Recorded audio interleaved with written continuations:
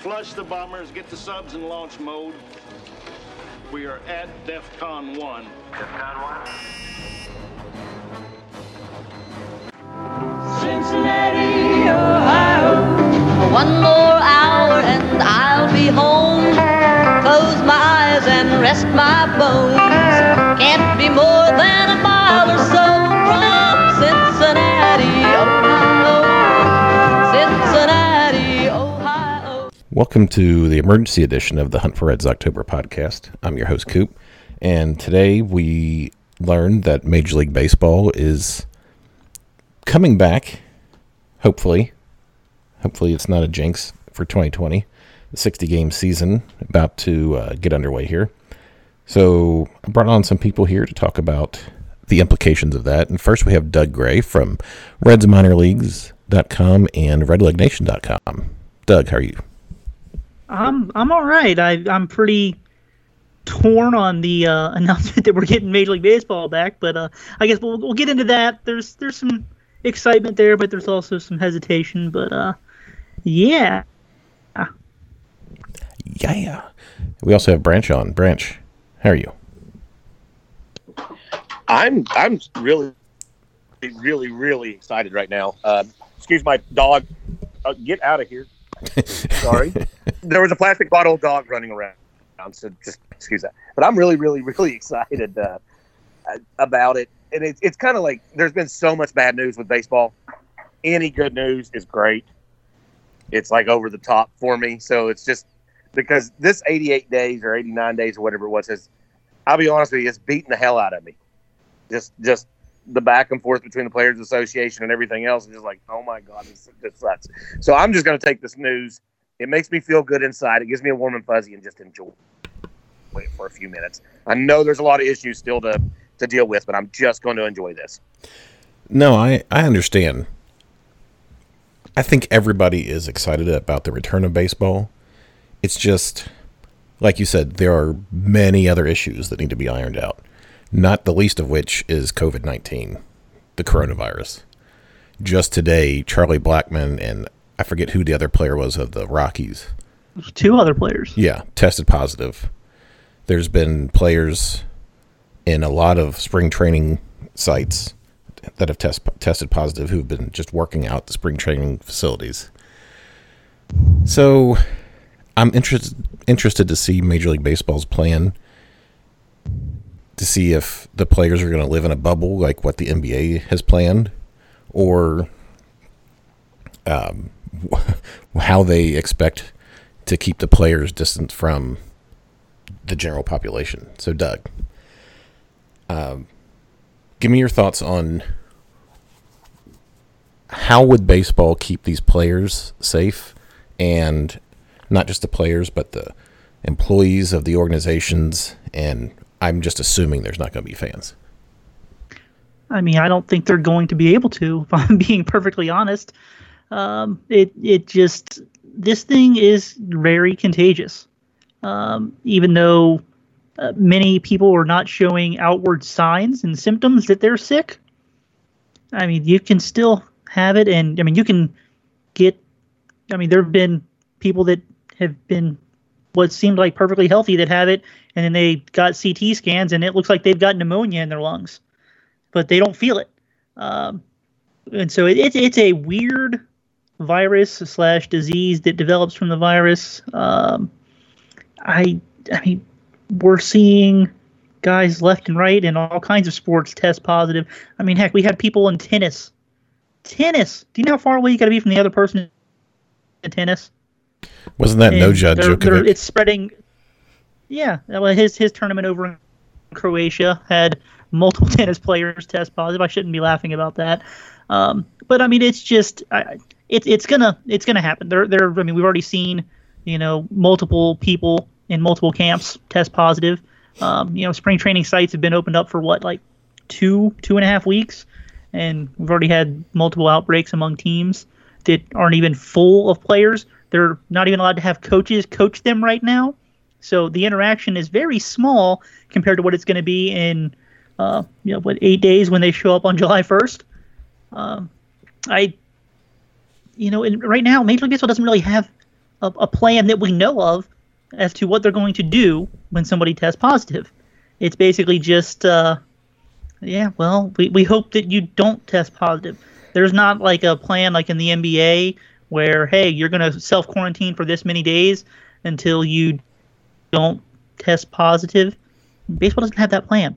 I'm not really sure if that's something that they came up with today that we just haven't heard about, because that was one of the last things that they needed to agree on today was some sort of health and safety protocol that they did agree to. So everything's good to go from the player's standpoint, I guess. I don't know what their plan is, and I don't think that we're gonna. I mean, we're obviously not gonna get through this without players testing positive. It's gonna happen. So. Yeah, I agree. I don't know. I did see. Actually, I think it was you that told me this, that baseball has said that if there's a surge or a spike in a given city, that they will move the team to a neutral location. And, yeah, I mean that's something that we just heard about. I don't know, 15 minutes ago, I guess. Right, and I think it was Bob Nightingale said Nashville might be one of the cities they would consider as a neutral site.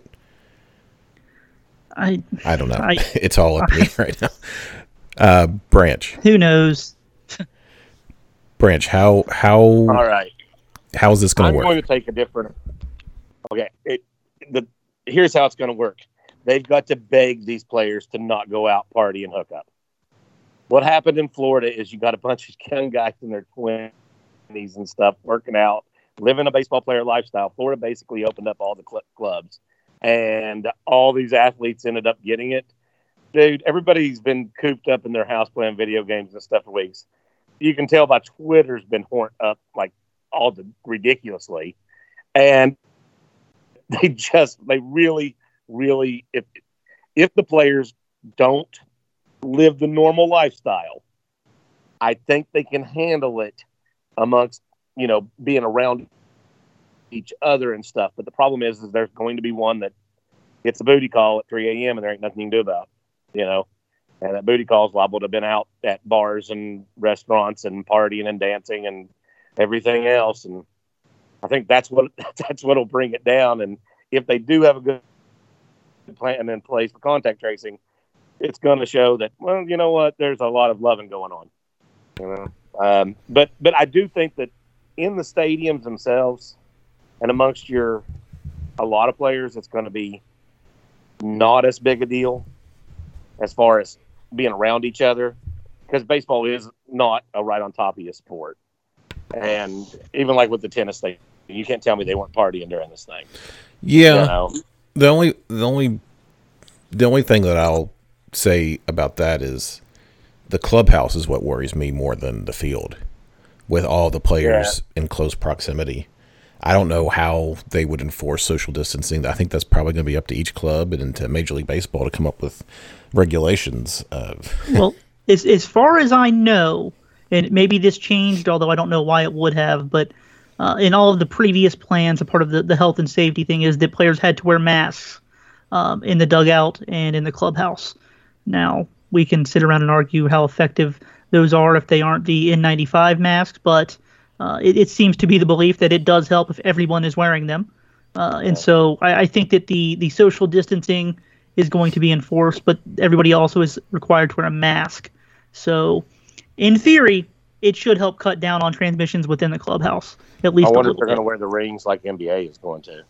Oh, those biometric rings? Yeah. Huh.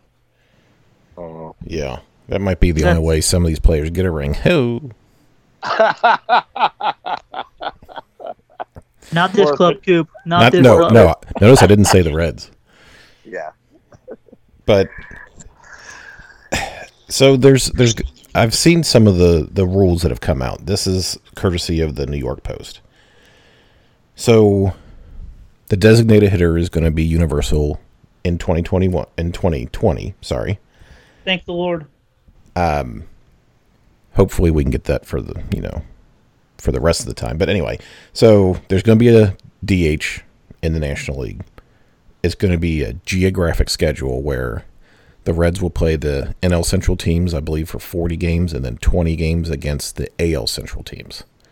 And then the NL East will play the AL East and the West will play the West. for those extra 20 games and then 40 games interdivision. They're going to use the minor league rule of starting a runner at second base in extra innings, which I loathe. The 3-batter minimum is going to be in effect, and there's going to be a trade deadline of August 31st. So, with these rules, I think I said that I loathe the start the runner on second. Doug, give me your thoughts on the rules. I mean, I don't have a problem with hardly any of them. I mean, as a guy who's covered minor league baseball forever, I'm used to the runner on second rule. It doesn't bother me. I love the idea of having a designated hitter in both leagues. My general consensus on that has always been because it makes free agency better. And it does. I think it makes it more fair, and that obviously doesn't come into play this year since we're kind of just winging this one. But specifically for the Reds, it really helps them out because they've got 974 outfielders and only 3 spots to play them. So this opens up at bats for somebody on any given day, whether that's going to be Nick Senzel, Jesse Winker, Shogo Akiyama, Nick Castellanos, heck, Joey Votto even, just because they could slide somebody over to first base and have Joey just hit that day. I think that it really does help the Reds as far as the National League teams go more than just about anybody else, because they've got some real hitters out there that they would have been trying to mix and match and find the most perfect situation for, where now they can really take full advantage of that rather than having any pitcher not named Michael Lorenzen go up there and hit. And I mean, even him, for his career, he's not really a good hitter. I mean, he's had 2 seasons that were okay and some really bad ones in there too. So well, I mean, yeah, he's a pitcher. Yes, if he worked at it full time, he would probably. He's a good hitting pitcher. Yeah, if he worked at it full time, he's maybe. He's not Micah Owings. No, he's not Micah Owens. Micah Owings was a good hitter. No, I got you. There's a difference between a good hitting pitcher and being a good hitter. Absolutely.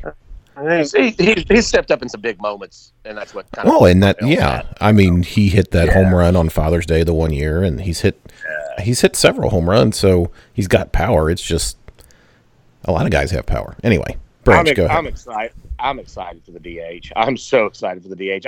I was a traditionalist forever, being like, no, 9 guys are on the field, 9 guys bat. But then when I started thinking about it, I started paying attention to my mood or just my gut feeling when pitchers were batting. And I've had so many games ruined by having a guy on first and second with 2 outs and the pitcher's coming up. And honestly, you're just like, if anything happens, it's a miracle. Most of the time you're just like, well, that's 2 guys left on base, and it's like 90% of the time, that's what happens. It's just, I just can't get excited about an entire group of people what's their normal batting average for a pitcher? Like, it's less than 150, I think, right? Sounds about right. Something like that. It's just like, yeah, when it does happen, it's great, but it's because we've trained ourselves over the years to block out the fact that it doesn't happen almost all the time.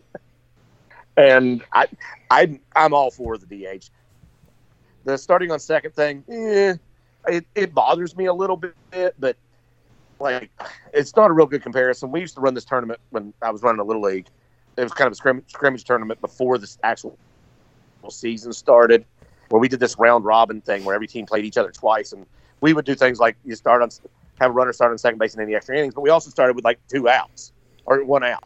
What about ghost runners? What about ghost runners? we didn't do ghost runners, but it was just a way to do this scrimmage thing to kind of get younger kids in the mode of, okay, we're going to play games. Usually did it early April before the season really started, and it was really there to help the 10-year-olds is what it was really for. Yeah. Here's how this is going to work. And we made a big weekend of it, big weekend tournament of it every year, and everybody kind of got to know everybody a little bit. And it wasn't bad, So the runner on second thing, other than people that really, really care about, because it's not going to affect ERA, but it will, and I don't know how it's going to affect win-loss. But people that really care about win-loss are dumb anyway, so I don't care. I think with the short season and the spring training part 2, you're going to have pitchers that are going to throw 4 innings as a starter. I think that's going to be more common because, one, you're going to have more players on the roster. And with such a short, get up and go time after, the start, the stop, and then this whole lull, and, now you got to report in 6-7 days. I could see a lot of 4-inning starts, and not because a pitcher gets bombed, but because they just haven't stretched out enough. I mean, what do you think about that, Doug? I think you're right. One, because there's just not enough time to really get to where you need to be. Obviously, this is a little bit different than spring training because guys kind of already warmed up or were starting to warm up, and then they kind of had to slow back down. Whereas in regular spring training, you're starting from scratch, and all these guys have probably been throwing on the side at least a little bit just to keep their arms loose. So it's not quite the same, but I don't think that anybody's going to go out there and be like, "Hey, it's opening day. Guess what? We're expecting 8 innings out of you." That's not realistic. Hopefully, we don't see a rash of injuries, but my goodness, I'm not going to be surprised if it happens to both pitchers and position guys. Mm-hmm. Obviously pitchers' arms, but I think that we might see a lot of hamstring kind of injuries, quad injuries from position guys. Heck, maybe even oblique injuries, just from position guys kind of not being there yet. That's kind of what I'm concerned about. So, Branch, this is kind of a odd question. It doesn't really matter as much as some of these other things, but are there going to be postseason awards? Like, is there going to be an MVP or Gold Gloves given out this year? Do they even? I don't see how there couldn't be. I mean, if it's a season, it's almost like you have to. If it's a season, you have to do it. I expect there to be a Cy Young, an MVP. Honestly, with 60 games, the batting title might be crazy. It might be something to pay attention to again. Well, you're talking. Some of these starters are going to get 10 starts. Yeah. And then somebody's going to have to vote on a Cy Young, or like you said, you could be talking about an MVP vote with somebody with getting 200 at bats. Yeah, I want to see a pitcher win the Cy Young who goes 4-3. That's what I want to see, and not be a reliever. Like starting pitcher goes 4-3. I want to see it happen. But that starting pitcher might have a 0.98 ERA. Yeah, ooh, that would be fun. So I think the novelty will be fun of this season. My big concern is the labor dispute coming after 2021 because of all the hand-wringing and the public squabbling of these negotiations, and then baseball just implementing the schedule. I just fear that this has sowed the seeds of labor dispute coming at the next CBA. Tell me I'm wrong, Doug. Do you want me to lie to you? No. Oh, then I can't tell you you're wrong. Branch? It's going to suck so bad. Enjoy this, and if we get a 2021 season, enjoy that. Hopefully there'll be a vaccine by then. And we'll get an actual 2020 or 2021 season. But when that thing expires in December of 2021, we are, oh boy, I do not expect baseball in 2022. I feel like they've already started.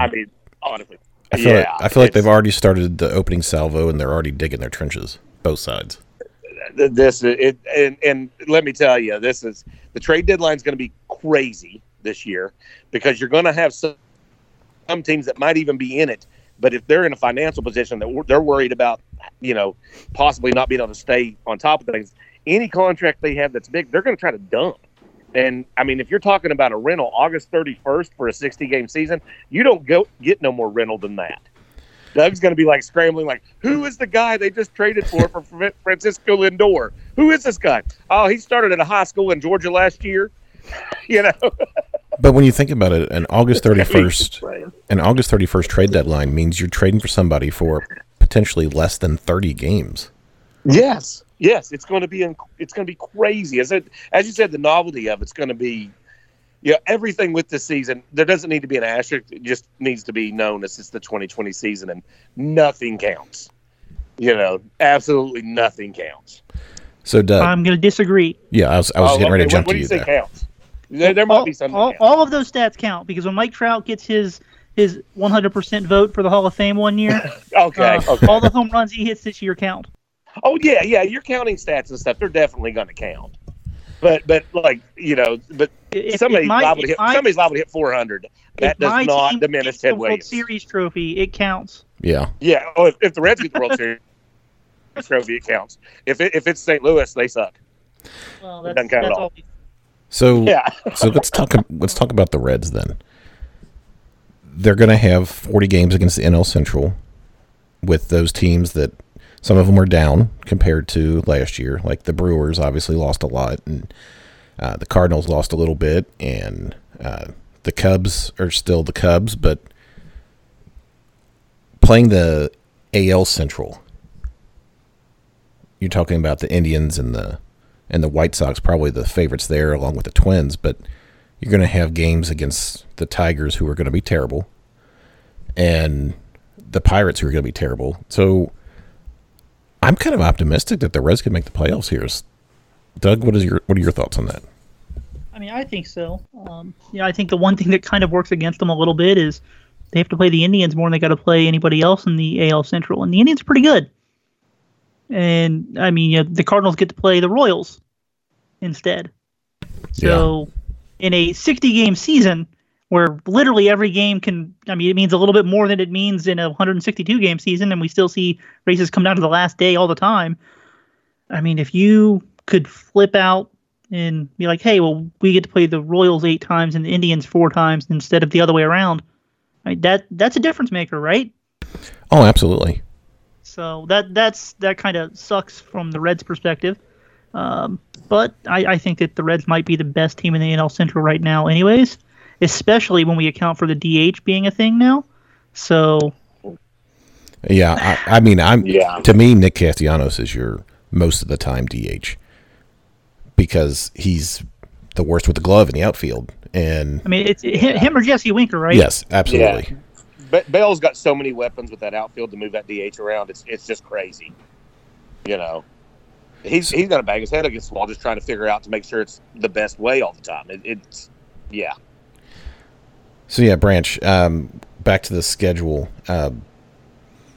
We don't know how many games they're going to play because 60 is not, I mean, it's there's going to be some 2-game series instead of all 3-game series because the 60 games just doesn't line up with the number of teams they're going to play. Yeah. So what are your thoughts?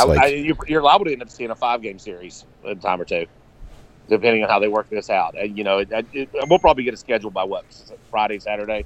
Yeah, I think they said the end of the week, yeah. The end of the week, yeah. But as far as what the Reds have going up against, they still have the best rotation, I think, out of all the NL and AL Centrals. Yes, at first it's going to suck a little bit because nobody's going to be stretched out. 4 innings is probably going to be max. That first, and it'll almost look like just an extension of our normal spring training to where they're trying to get the 6 innings. And we're not going to see that until we're 2 weeks into the season. And you could possibly lose be so far out of the division in 2 weeks that you can't recover because there's just not enough time. All the Nationals. That could suck. I think the Nationals last year were 17-31? Yeah, something like that. They would have not made the playoffs last year. Yeah. But I think somebody else, maybe Doug can help me out here, but there was another article that came, was it Eno Saris, I think? He came out with it today or maybe yesterday, and it was that there would only been, like, looking back at last year, it would have been the Nationals and another one. And going back 5 seasons, most of the teams that made the playoffs still would have been in the playoffs. I think it was Eno Saris that did that. It was somebody. And, it was somebody. I saw it too, but I can't remember who it was. I can't remember who it was. I want to say it was Eno, but I could be wrong. We're the worst. Yeah, we're terrible. But when you read 15 MLB articles a day, But I tell you what, I'm looking forward to. Not necessarily play the Indians as much as we do, because the Indians are not, they're pretty good. And I'm not looking forward to Minnesota coming down and playing in Great American Ballpark. Those guys are going to be like... Twins can mash. Twins can mash. So those guys could go off for 10 runs in an inning easy. I've got some... And I'm looking so forward to seeing the White Sox young kids. So forward to that. They've got a great farm system. They've got some really good players coming up. And most of the time I don't pay that much attention to the AL until we get late in the season or playoffs. But just being able to see some of those White Sox players they got, that's going to be fun, So we got some more information from Bob Nightingale on Twitter. Players are prohibited from arriving more than 5 hours before the game, and they have to leave within 90 minutes after the game ending. Reporters have to leave the ballpark within an hour of the post-game interviews ending. The injured list will be 10 days, and they will start with 30 players until the 15th day of the season, 28 players until the 28th day, and then 26 for the rest, and no expanded rosters in September because there's no minor league season anyway. So say something here as a germaphobe. When you mentioned reporters, can I say something as somebody that's been a germaphobe my entire life? Like this whole social distancing thing and not touching thing. This is my manna from heaven. I love it. Can reporters not shove a microphone in somebody's face? They've got to figure out how to record better. Our mics are so good now. You can do it from like 5 feet away. I wonder if reporters will even be allowed in the clubhouse. I wonder if they'll have to have like a press conference type of situation. Happen. Yeah. Like it almost needs to be like a prison interview, right?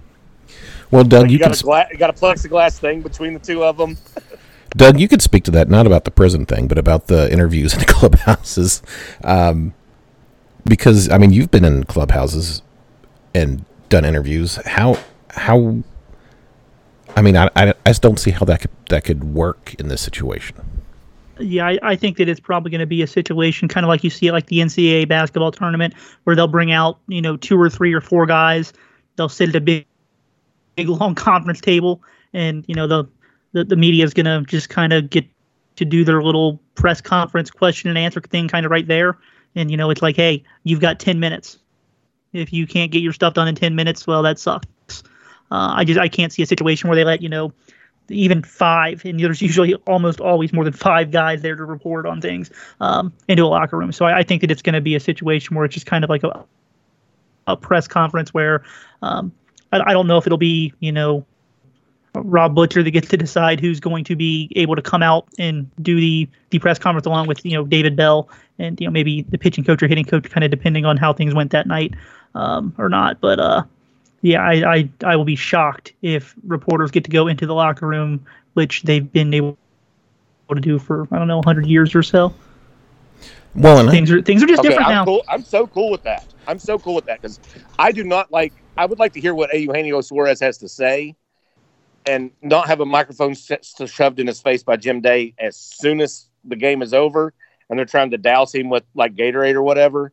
And all you hear is a bunch of yuck about the Gatorade, and you don't ever actually get to hear what the ball player has to say. Well, so I'm cool with that. That's a good thing. The part that I would think would be for the good is, and this happens more in football, obviously, than baseball, but reporters go into the locker room right after the game. And these players are stripping down to go jump in the shower, and, do they really need to be sitting there talking to somebody with his hog hanging out?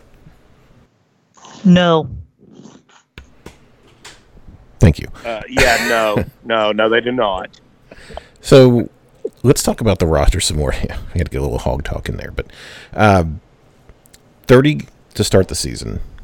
And then I think, Doug, you were saying beforehand that there's something where they're trying to have like all the unsigned players gather to like work out together or something. How is that going to work? I have no idea. The theory that was kind of put out there, or I guess the idea, and this is nothing official unless it's changed in the last 10 minutes.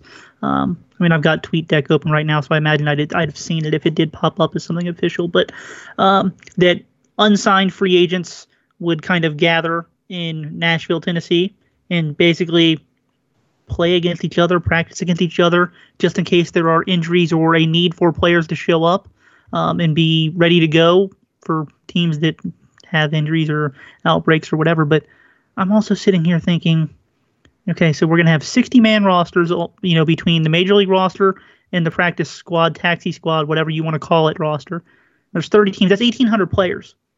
If you're not one of those best 1,800 players, you're really going to go play in Nashville, Tennessee for $400 a week? Like, I just don't understand who these players are that are going to, like, if you're not already in the minor leagues and you're not on the 60-man roster, like, who are you? Who are these people? Because I'll tell you right now, like, Yasiel Puig, Scooter Gennett, those guys aren't going to go play in Nashville, Tennessee for $400 a week. Nope. So who are these people? I mean, it has to be free agents. That's the only thing I can think of. But which free agents? Right. If you are not good enough to be one of the best 1,800 players on the planet right now, who are you? Like, who is the person that fits this scenario? I don't know who the player would be that falls into this category. It's so weird and it makes no sense.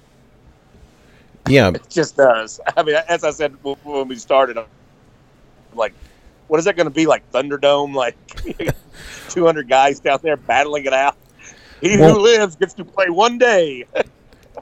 And that's the other thing is I'd assume that during the abbreviated second go-round of spring training that free agents would be able to sign with major league teams.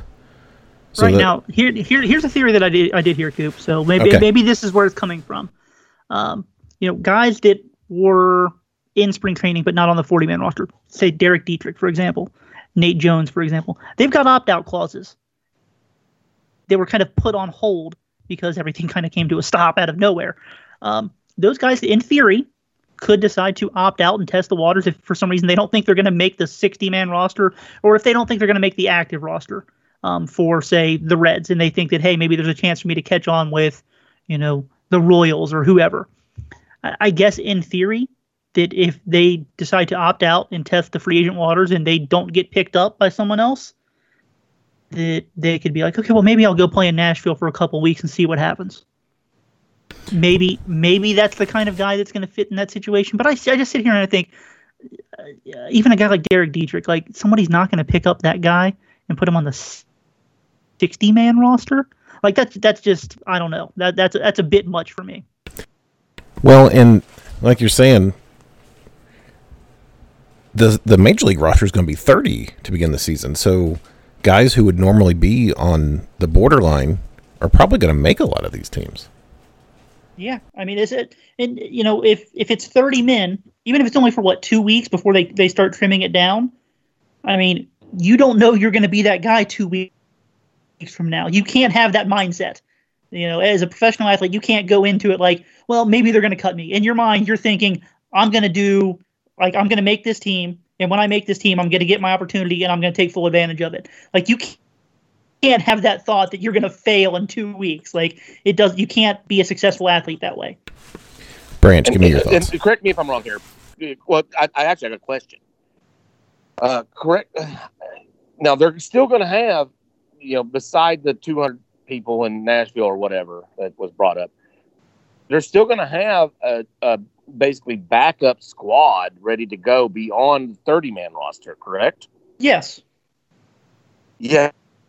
Yeah, that 200 thing doesn't make any sense. Yeah, there's going to be 60 players in total that are quote-unquote on the roster. So think of it like an NFL football roster where it's got 53 players plus whatever practice squad guys, but only 45 guys active on game day or whatever it is now. So there's going to be anywhere from 30 to 34 players that are on the practice squad, so to speak. Sorry about the train in the background, but there's hi train. We know you're there. Choo choo. Sorry, but Nick Lodolo. I don't want to change the subject to what the Reds roster is going to look like yet, but he's going to be in that group, right?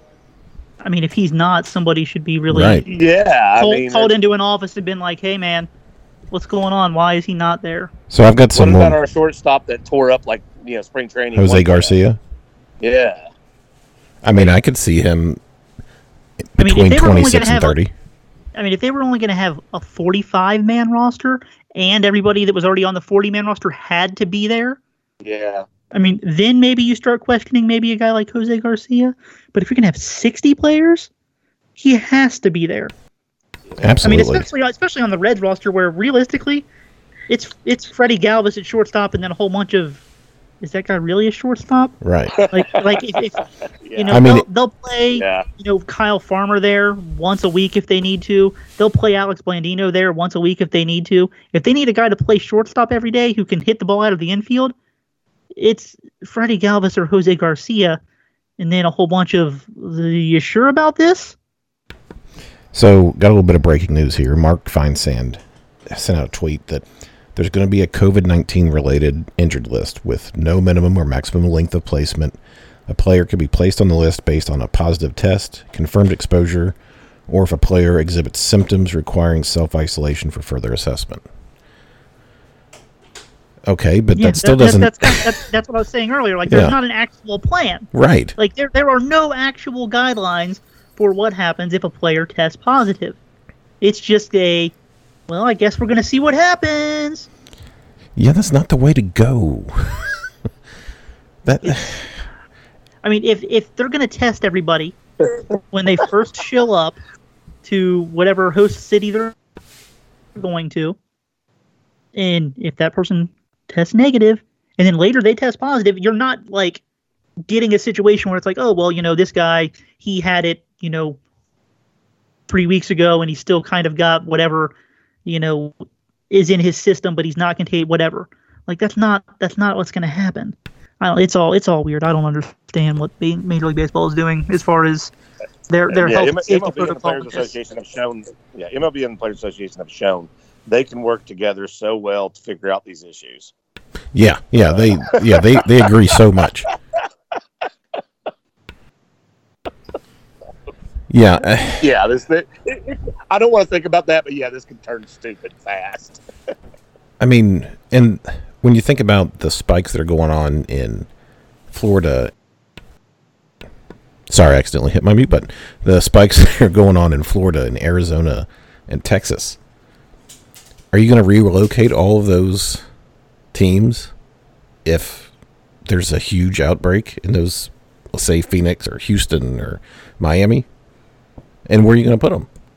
I mean, we've talked about Nashville, but there's got to be some kind of plan to where they're going to. Here's my theory on that. It was last week that we kind of heard Major League Baseball told all the teams, hey, you're not going to get to have your taxi squad practice at the same place as your Major League team. So you need to find a site within 100 miles of your host city to have those guys basically hold their own little camp or season or whatever the heck you're going to call it, their practice season. And I think that, for the most part, those are probably going to be minor league stadiums. And that's probably going to be the first place they would look if they needed to move a team. Now, in a few places, it's probably too close to the host city, so maybe that won't be an option. But I think that that's probably what they're going to do, is they'll look at, AA and AAA cities that are in non-outbreak cities and try and make a deal to host them there, because for the most part their fields are going to be better. The lighting's going to be close enough to major league quality. That might be something that'll be really interesting. And maybe people don't understand or know this, but the lighting, it doesn't have to be the same quality in the minor leagues as it does in the major leagues. And it's 2020, so who knows? Things are, you kind of throw the book out the window a little bit. But it'll be interesting to kind of see how that works out if they have to, say, the Marlins have to go play in like Albuquerque. Isn't that where their AAA team is? I don't think they're going to send the Miami Marlins all the way across the country to Albuquerque, but maybe if they send them to Mobile, Alabama, or Montgomery, Alabama, or something like that. Those lights probably aren't going to be the same quality that you're getting at Great American Ballpark or another major league quality stadium.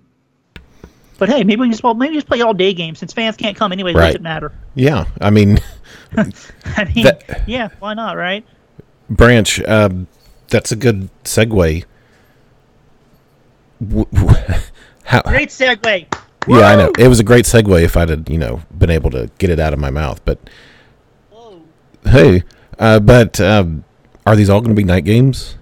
Are we going to have double headers? We're going to have day games, like Doug was saying, especially if they move to a minor league park due to COVID-19.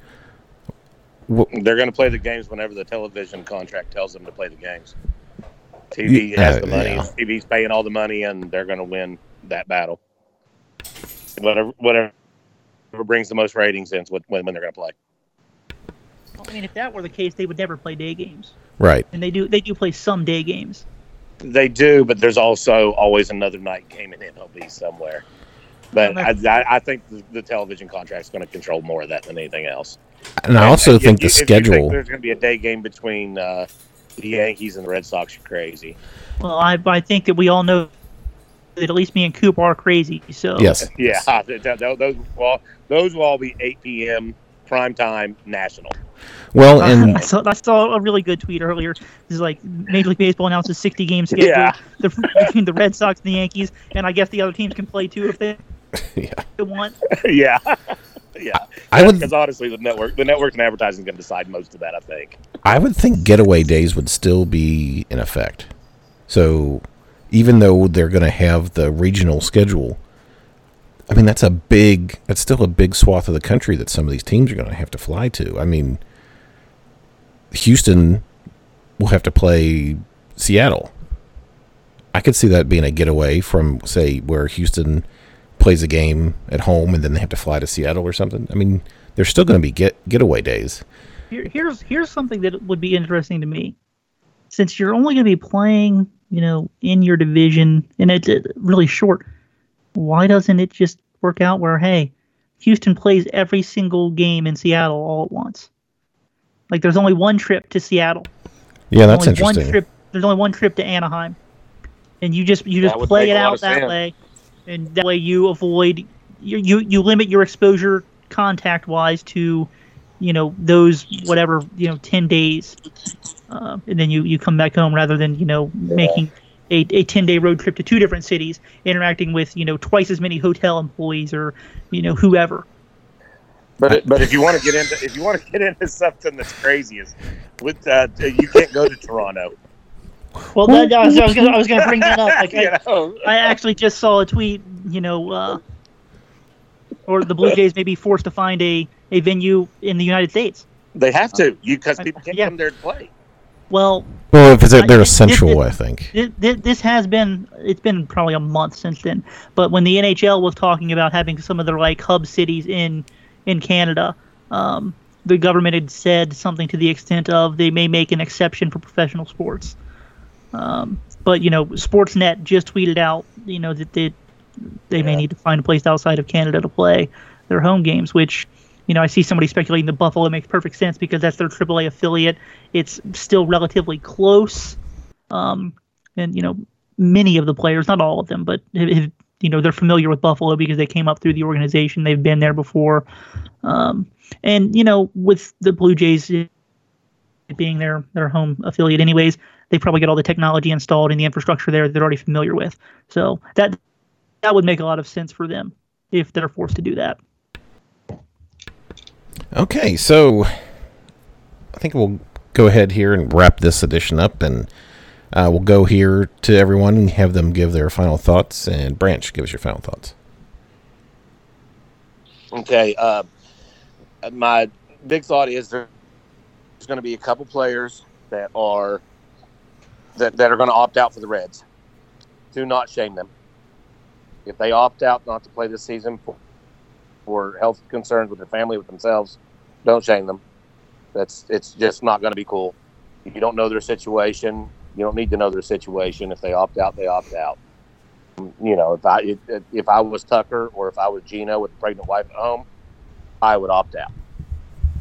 Just saying.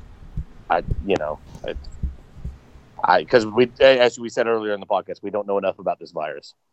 We just don't know enough yet, and I wouldn't risk it. Anyway, other than that, I'm really excited for baseball to be back and have something to talk about that's happy, because it feels like it's been forever since. You remember when we signed Nick Castellanos? Remember how great that was? Oh yeah. It's just yeah. And anyway, shout out to Unc Ram. Shout out to Ram. Shout out to Big Red Tweeter. And actually, shout out to, since I just mentioned Castellanos, shout out at Woo the Reds. Shout out to Woo. Yeah, so that's it. Doug, your final thoughts. Shout out Phil. because I'm going to bring up something that he wanted to talk about, but he couldn't come onto the podcast. I mean, nobody cares about my actual opinion on whether we should play baseball or not, but I'm still kind of thinking we shouldn't play baseball because, as we just talked about, it's not exactly safe for everybody. There are a lot of, I mean, even if we're going to ignore the fact that we don't know enough about this and the long-term effects on the young people who are asymptomatic, there's a lot of, coaches and managers that definitely fall into what everybody considers high risk for this. I don't like it. I definitely wouldn't be comfortable going out there and playing if I were a player. But unfortunately for me, I suck at baseball compared to these guys, so I don't get to do that. No, I understand completely. If they're going to play baseball, I mean, I'm going to watch it. I love this game. I love this sport. I hate the business of it. But if they're going to play, I'm going to watch. I hope for the best. I don't expect the best. I think that we've already seen kind of what happens when you get large groups of people together. I hope nothing bad happens, but I'm not exactly confident in it either. Yeah, I agree with that. I'm not confident that any real sports league can contain this virus at the moment. I mean, the NBA has done the plan of the bubble at Disney World in Florida, and Florida is spiking right now in COVID-19 cases.